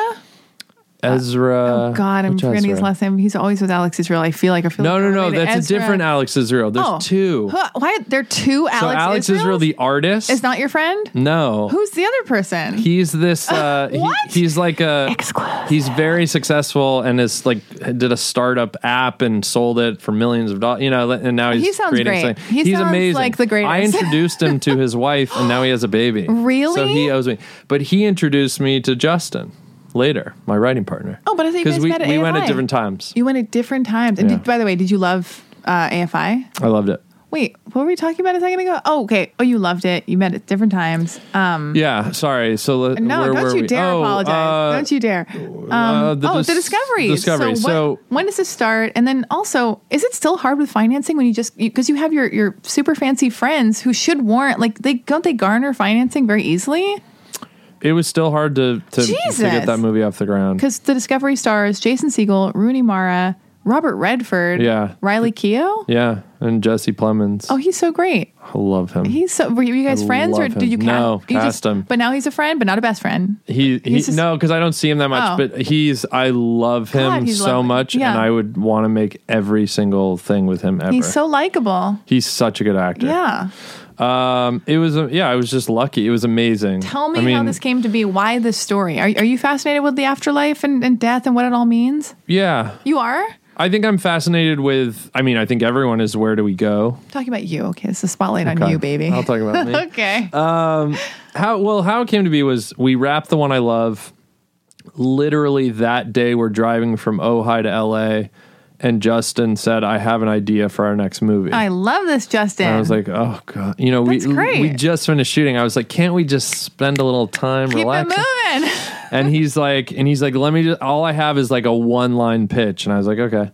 And he said, what if the afterlife was scientifically proven, and we knew exactly where we were going to go, what would happen?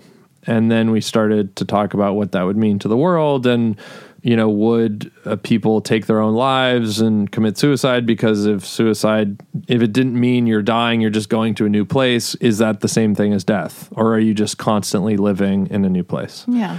That became really interesting to us, that question. So it started there.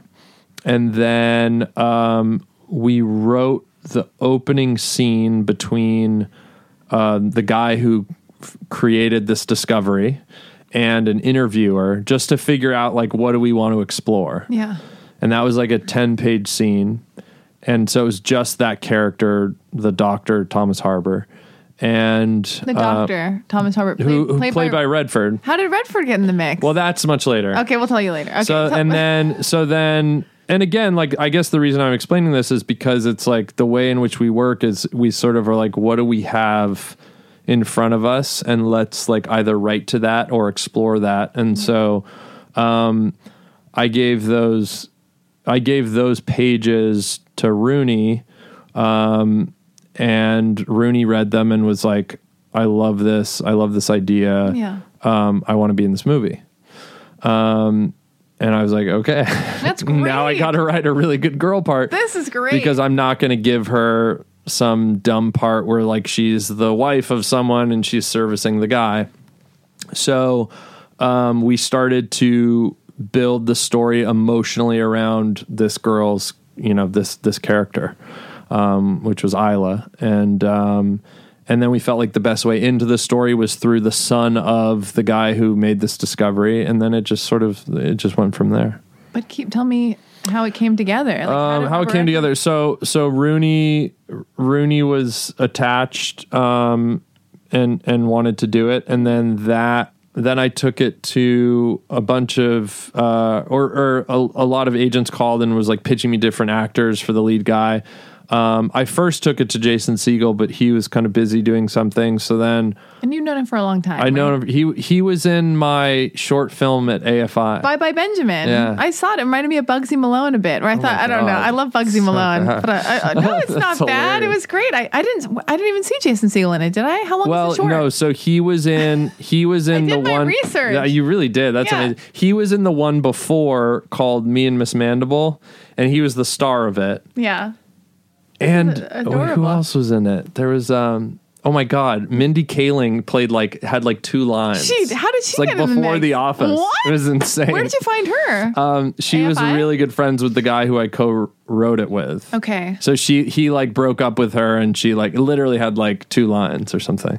Oh so my God. this is a short that only AFI has, and then Bye Bye Benjamin was my thesis, and Jason did like a tiny little role in it. How did I not see him? I watched it last night. he was the news. There's like a news interview thing. It's look. okay. I I might don't be- care. I want You you can to wipe your nose. I don't know.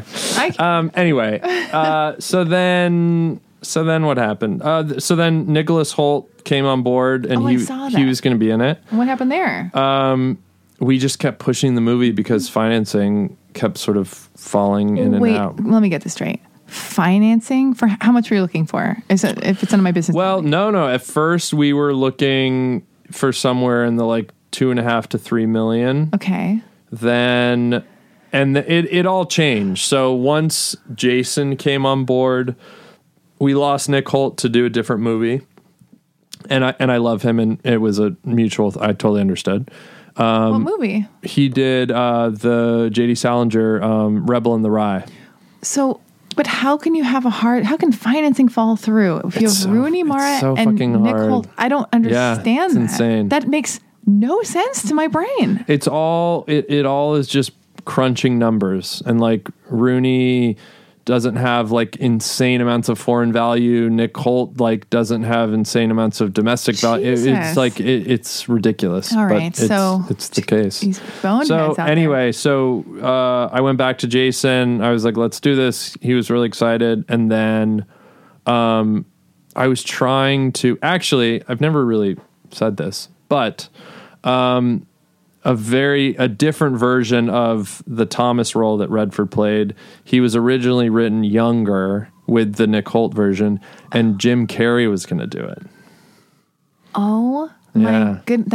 I love Jim Carrey so So much. do I. And I love Robert Redford completely. No. Yeah, it's a very different version. Did you meet with Robert? I met with Jim twice. Please tell me what that was like. Can we just take a moment to unpack that? Yeah, please? I mean, I'll like sort of. Yeah, whatever you're comfortable with. Yeah, because it was really kind of amazing and beautiful and intense and all. love him. He's a really unique, interesting person, and we really connected.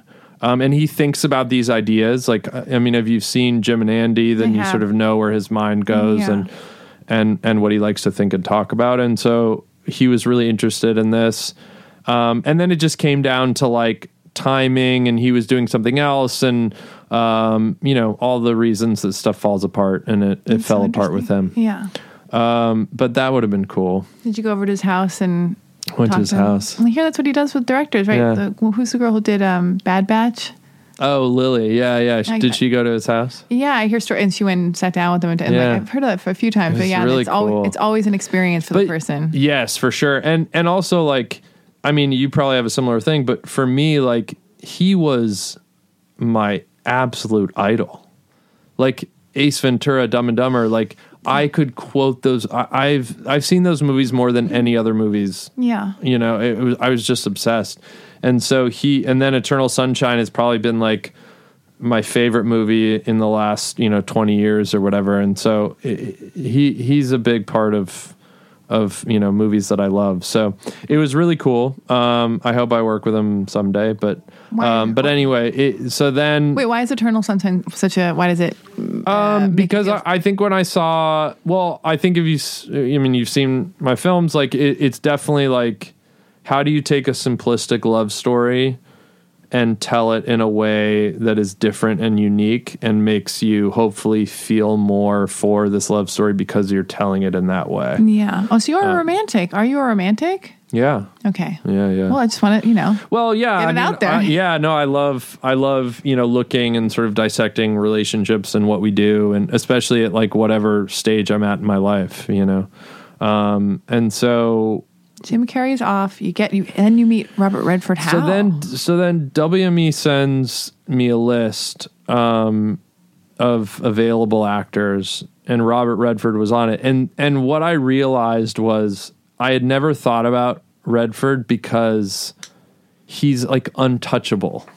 And David, this is actually a perfect thing to talk about with David Lowery. Like David Lowery was like the only Sundance person, and then I was after David doing this, that like went to Redford to be in their movie because everyone just puts him on a pedestal of like, he's untouchable. He'll never be in my movie, which I totally thought. Like I never even thought about him because there's no way he would ever make a movie with me. I forget he's an actor because I just think he's the Sundance Festival. Yeah. He's just like this iconic. It's Oh my God. So what was that? So So they called and they're like, he's available. And I was like, oh my God. Oh my God. And everyone, producers, casting director, they were like, look, we're really pushing this and pushing it. We're going to lose everyone.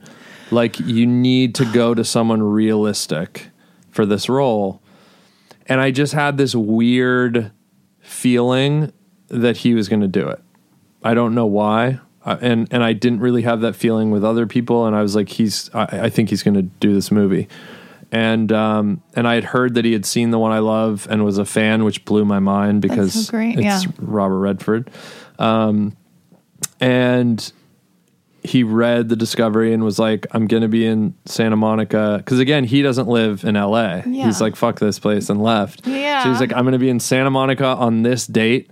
10 a.m. meet at this hotel in Santa Monica. Yeah. And so I was in like New York and I flew back.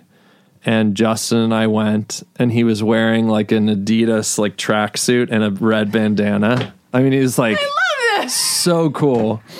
And we sit by the pool, and we start flipping through the script and talking about the character, and he's asking questions, and we're answering, and he's like, oh, I really like this, and he's like, I don't understand this. Okay, we'll clarify that, and we just went through, and then we finished the meeting, and he's like, great, I want to do it. And we were like, what? Like, what? Oh my goodness. We're like by a pool with Robert Redford, and he's like, I want to be in your film. And that's one of the coolest moments of my life, for sure.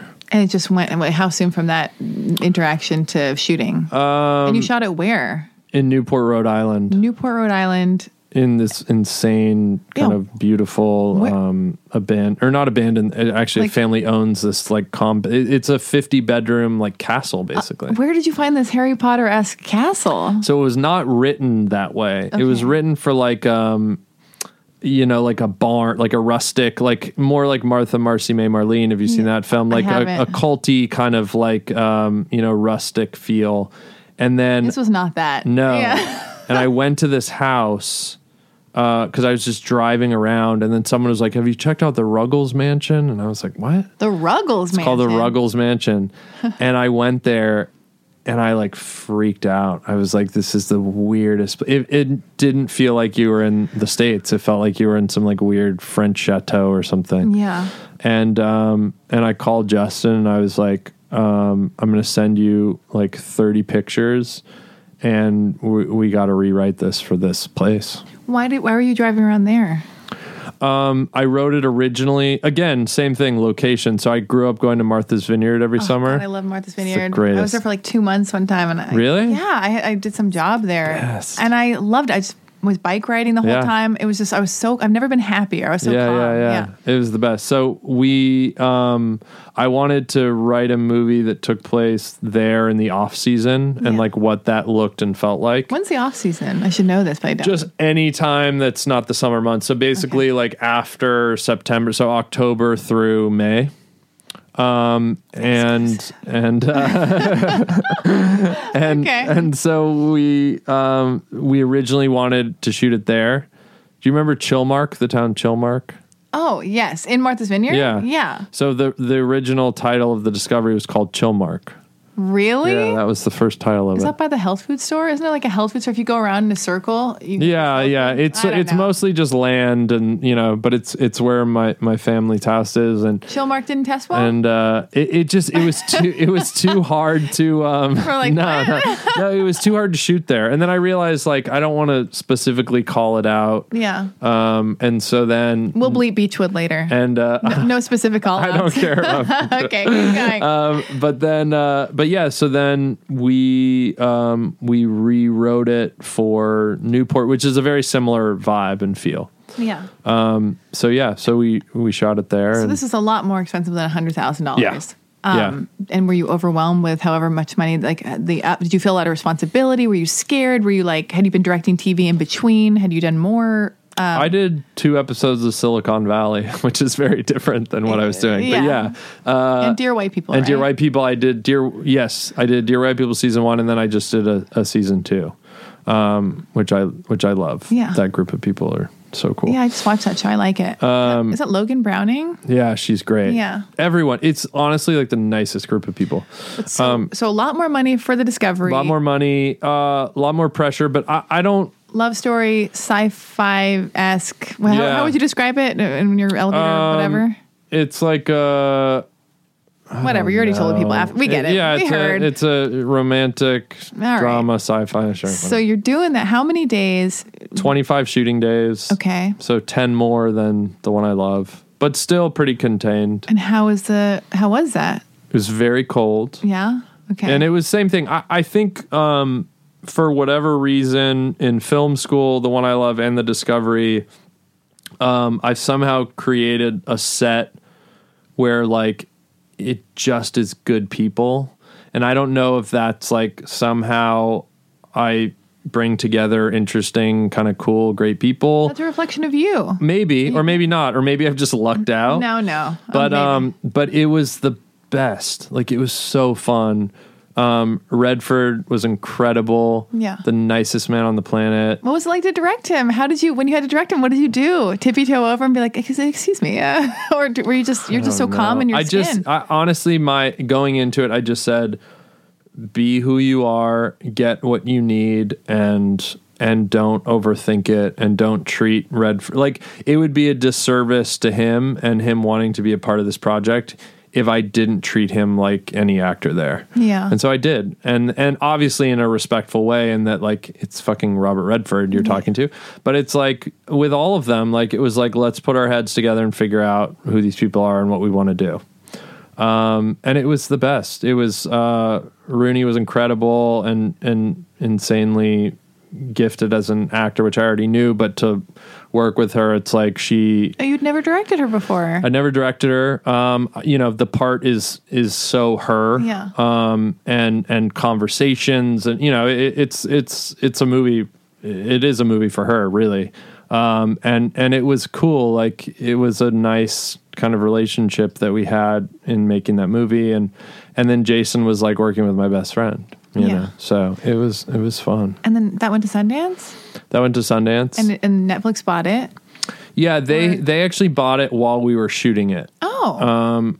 And I think it was just kind of based on like they saw some stills and they really liked the cast, and they bought it. They're not going to snooze on this. Yeah, it was cool. So it was, and then we took the one I loved to Sundance, which was like the complete opposite experience, where it was like we premiered on like a Tuesday night, like a little bit later in the festival. Is that not good? What are the rules? Well, no, people just like, you're not opening night. So like some people have, like a lot of people left Tuesday afternoon, and I'm like, just wait. Oh God. Just wait one more day. I love that. And they're like, no, we're leaving. And like no one knew what the movie was. It was like, it wasn't a flashy cast, it was Mark and Lizzie, but there was like, Kristen Stewart was there with the movie. There was a lot of people there with like really flashy movies. Yeah. And we were so under the radar. And then that really worked for us. That's so cool. When we sold the movie, it was like we had a bidding war and stuff, and that was all based on like there was no expectation, and then all of a sudden that night everyone was talking about our movie. That is so awesome. Oh my God. So that was amazing, and I'll never have that experience again, and I like love that I got to have that. And then the Discovery was very different because we had distribution. We're just premiering it. It was Friday night, Eccles Theater, which is massive. Yeah. And we're there with Redford, who started the festival. Oh, this was 2017. Yeah. Oh, God. Yeah, I drove out. You were there. I drove too. So scary. I drive every time. I like driving, but I didn't get snow tires or anything. Or Well, snake chains. it was a night. The weather last year there was the worst they've ever had. Snowing the whole time. I went there in Converse. And then nightmare. And then I got some shoes like immediately. I borrowed them from like David and Toby. They're like, "You're an idiot." I was like, "I know." Need something more than that. Yeah. But oh my goodness. Yeah, it was cool. Well, then what's next? Oh, by the way, do you know Dave? You know David? Do you know Alex Ross Perry? I do. Yeah. Yeah. Are you guys friends or how do you guys? We're friendly. I mean, he's new. Is he still in New York? He's in New York. Yeah. So we bump into each other. We had Sundance's same year. Because I just feel like he's worked with Elizabeth Moss a few times, and I feel like for everybody, never met her, I don't know her, but everybody loves her, and she always delivers this she's like a spellcaster. She's just so like. She's a really gifted actress. So grounded and does really cool stuff. Good work, good choices. Yeah. So, but yeah. Just want to throw that out there. No, it's people like cool. her. I think I like her too. And Alex, actually, she went from The One I Love right to Listen Up, Philip. Oh, she did. Yeah, she literally finished that. She flew to New York, did his film. Oh. Yeah. So what's next? There's a couple things. Tell us everything. There's one script that we wrote a few years ago that we're kind of casting right now.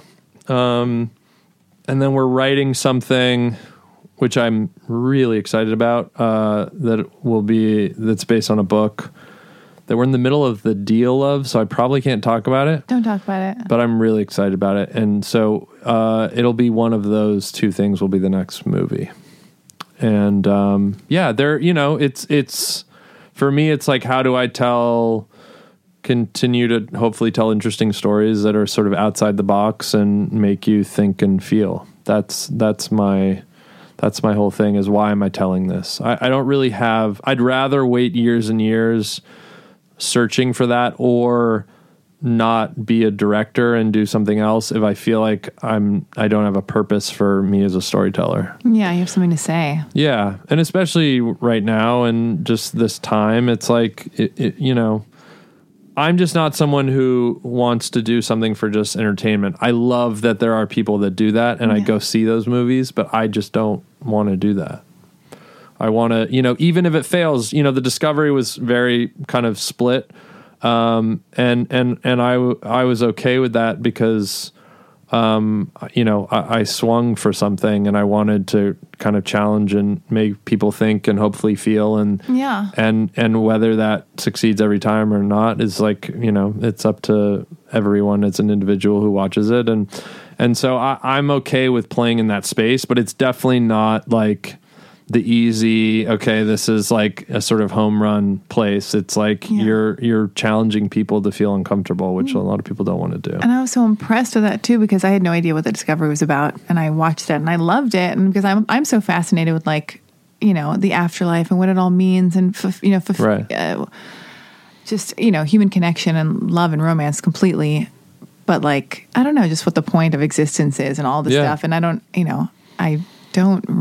usually do drugs. I really don't, because I'm currently not drinking for a little bit. But nice. But wait, do you drink very often or no? This will be interesting. I've never had alcohol in my life. You've never had alcohol in your life? This will open it up. How do we get to an hour and hour and a half into the show? Yeah. What? Why? This is amazing. Yeah. This is great. You've actually, I was thinking about maybe drinking once a month, but now I'm like, if this is what Charlie McDowell's up to. I'm the weirdo, yeah. No, that's so cool. But why'd you decide to do that? I don't know if I totally know, but my answers... What's the next movie? My answers are, and I think that these are real. One, my dad is sober, but was an alcoholic, and went through Betty Ford Clinic and all of that. And so I was like, okay, I don't know if I need to go that route. And then I have a real fear of not having control of my body. Like, I had to get my wisdom teeth taken out, and it terrified me. Like I was so freaked out to go under. Oh, really? So scared. Do they put you out 100%? They do, don't they? Not in all cases, but in mine they did. And it was like, it took me years to do. Like years and years. And I was like in pain. Really? And I was just like, I'm going to fight through it. Did you have somebody in the room with you? Stay with you? Because I think I did, or I asked my mom. Yeah. Because I had to go under for my wisdom teeth being removed. And I actually, as a girl, and there's like a dentist I don't know. Oh, yeah. I've always like been taught as a kid, like, Right. you always assume the worst, which is probably. God, yeah. I never scary. thought had to think of that. But yeah, I had my ex-girlfriend was there. And she in the room, and she came. I think she just came in. She was there when I went under, and she was there when I woke up. Yeah. And then she took me home, and I, you know, I don't drink or do drugs, so she actually found it very amusing because I was on this medication. Yeah. And I started to. This was such a weird thing, and there's a video of it somewhere. There's a video. I started to just start listing high-end fashion designers, just listing them. And I have no idea why, and I couldn't even do it now if I tried. I don't even know the name. But I was like, Givenchy, like, you know, I was just like listing all these things. And you're doing it. No, but it stops there. But in the video, it was like 30 seconds. And she's just laughing. And like, I don't know where that came from. So that was my like weird, funny experience from it. But anyway, so I have a fear of that. And then I find drunk people, like drunk people, really obnoxious and boring. Yeah. And I find people on drugs to be really just sort of boring. Yeah. I don't know. And I never felt peer pressure. I don't know why. I just didn't like, if anyone was like, do this, and I was like, no, I still felt like the same. Like if I didn't want to do it, I didn't want to do it, you know? Oh my God, you were raised I don't know well. why you I were felt raised. that. This is a testament to your upbringing. Your parents, I was lucky, yeah. Do you believe that, like, are you religious at all? I'm not religious. I'm spiritual, but no, I wasn't raised with religion. Well, I mean, okay, so spiritual, what does that mean? Well, spiritual in that, like, I believe in, you know, a sort of, I believe in karma. I believe in there's something bigger that's going on that's beyond us, grounded in this space. I wouldn't say it's God or like that it's a specific looking person or something, you know, but and also like I like that I've been exposed to like different parts of religion, and I think that there is interesting elements to many of them, but like the idea that I have to believe in something that was set up so many years ago, that's like we're in an age where there's like going to be robots walking around the planet, like it's just a different time, and so like we have to adapt as humans in science and in love and all of these things, you know, and we have to adapt to that. And I think religion does too. And we see it, you know, in politics and all of that. So I don't have just one specific belief, but like, I think that there's more to the world than just us walking around. Well, do you subscribe to like Jim? I feel like I subscribe to like Jim Carrey's idea of like, of like we're souls and we inhabit. It's not a mistake that we inhabit. Like we're born to the parents that we're born to, and then, you know. I don't. And just that there's like things that you can't explain that are beyond our sort of our consciousness, you know. I believe in all that stuff, but yeah. Oh yeah, and so I just didn't. And then I went through high school and I was like surfing a lot, and I was like, I don't need to drink or do, you know. I was like. And then I went to college and I was like, I just want to do film. I only care about film. Oh my God. So laser sharp focused. And then you hit a certain age and it's like, I don't need this now. Yeah, I've come this far. And I never did. I think it's always like, it's like a mask for insecurity, or it's a mask for fear or overcoming. Look, I take it to the extreme, which is too far. And I know that. Okay. But is this ever, But it's, so I could drink and be fine. And I know that.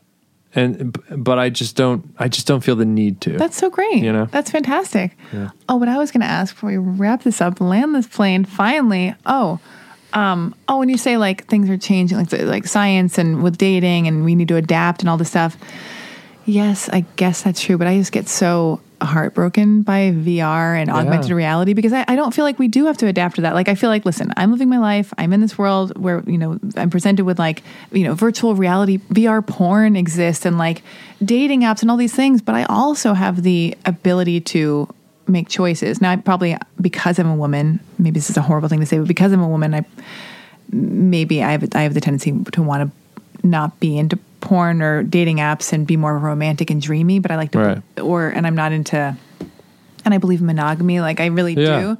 Like I feel like everybody I know is in an open relationship, and then I'm like this like old timey, wrong, outdated mentality kind of person, and I'm like, people are like, oh, that's because you're an outdated. It's a woman's mentality, but I'd like to believe if I think this way, men think this way too, and that you can choose. Like you don't have to go, well, VR porn exists or porn exists or we have to do this now. Like this is what we do now. Like, I don't think. Look, it's what we decide to do with ourselves, and people are an individual. I just think the more that we're exposed, like for dating apps, for instance, it's like we're just getting. Now it's just becoming these like things that you sort of just hit and swipe, and it's like. I don't know these people. They're giving me pictures and a song or the little that, but it's like, do I view that way of dating and the way into that differently than if I met this person on the street? Probably. I do. Which I don't know if that's a good or a bad thing. But then at the same time, I will say that, and what's kind of funny about Raya is like right away, I can sort of be myself in the way that I communicate. Whereas like the majority of people on that are like insanely attractive women. Yeah. And like there's no way in hell I would ever talk to them like at a bar. Really? No way. How come? Because it's too scary? At a bar or something? No. To be like, excuse me. Because I wouldn't like, there's no way in that's like, that wouldn't be cheesy. Yeah. And they probably wouldn't talk to me. No. Yeah. Okay. I think so. And so I've definitely, I will say I've sort of gone on dates where they've been with like people that are way more attractive than I've ever sort of been with in my life because of this app, which is horrible, but it's true. Charlie, you only date, we're not going to say, you only date. From the dating history I could see when I was doing my copious research. Wait. Yeah, okay. Online, you only date beautiful, strong, talented women. Probably because, and your mom is beautiful, raised talented, strong, and incredible. Yeah. Okay, you're Raya or no Raya. You're doing fine. I'm not complaining, but I'm saying it's it is such a different way of dating. Because they're all like Victoria's Secret models. And I wasn't, but it's just also like, it's sort of like lazy candy. It's like eating candy in like a lazy way. I don't like that. And I think it makes people, it makes men lazy. Like men should have to go like, I can't let her leave. I need to I need to get her number. And now it's just like, and now the men don't even message first either. It's like, and then no, I know. Trust me, I'm a romantic. In the past, I've like raced to an airport to like run and like get someone before she goes on a plane. Like I've done all that. Trust me, I've been there. But it is and that is my instinct. But I hope that like this sort of new age way of dating doesn't just make us lazy. Don't lose that instinct. Oh my goodness, Jesus Christ! Wait, and by the way, and then what does a date look like? So you do you message first? Yeah, you message first. Yeah. Take me through. What does a date with Charlie McDowell look like? And then we're done. Then we're out of here. Well, I don't drink, which I said. So if it's like let's get a drink.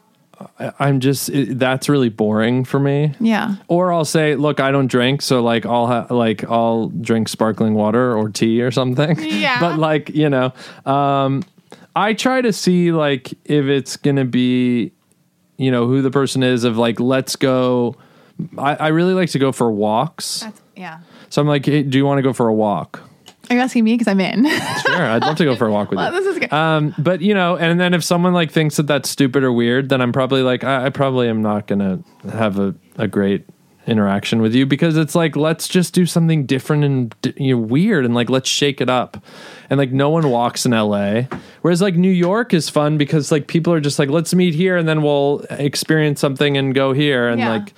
and that's great and fun. But that, I don't know, it's that, or it's just like dinner or coffee or something, which is less exciting to me. So it's dinner, coffee, a walk, and then you meet up. Yeah. And that's what it is. And then you just see if you vibe. And then, whatever happens there. Well, you heard it here first, folks. That is a Charlie McDowell exclusive. Never again will he be wrung dry the way he has been. And today. I really never talked about dating before in my life. Publicly. Are you gonna text me and be like, "Hey, can you just delete all that because you can if you want." I don't care. You can put any. I didn't say anything that I would regret. I feel like Aristotle. Do you feel like he was pretty cool and eloquent and graceful? Aristotle got the thumbs up. Got a thumbs up, baby. Okay, perfect. So you got your new project you're working on. Yeah, you're gonna. I just shot an episode of the show Legion that Noah Hawley does for FX, and it's awesome and cool and crazy and weird. Awesome. Cool, crazy. Yeah, it's like a lot of insane amounts of special effects. And it'll Legion. On what? On FX. FX. All right. It's like Dan Stevens, Aubrey Plaza, Rachel Kelly. It's a cool cast. Oh my God. Yeah. So you're living your life. You're doing stuff. Where are you off to right now? Immediately. I'm going. I have a group of the guys I was telling you, my best friends. Your besties. And we go see a bad movie a week. You can't even say what that is because then you're on the record saying what's a bad movie. So protective or of you. At least, or just we go see like big dumb action movies. Okay. And so we're gonna go do that. ArcLight? No, because I've been doing Movie Pass. What's that? You don't know what Movie Pass is? Tell the people while I look at myself. Okay. You really are doing like a full makeover thing right now. I'm putting on chapstick. Okay, but you've pulled out. It's just a compact. Don't. Right. This is called glam shaming. Have you heard of this? Oh my God. No. Yesterday I watched The Bachelor and there was this dumb, ridiculous. Oh, I saw that. I posted it on my Insta story where the girl's like, were you like making fun of me for brushing my hair? That's like, they have slut shaming and body shaming. That's like glam shaming. I saw that. I'm watching The Bachelor for the first time in my life this season. Ridiculous. What do you think about it? It's so embarrassing. It's so ridiculous. And of all the times, it's always been horrible and ridiculous and disgusting. But now in the cultural the climate, it's like, anyway. I don't know how long I'll last, but anyway. So we're going to go see a bad movie or a fun, whatever movie. Well, what's but I'll say that I saw Paddington 2.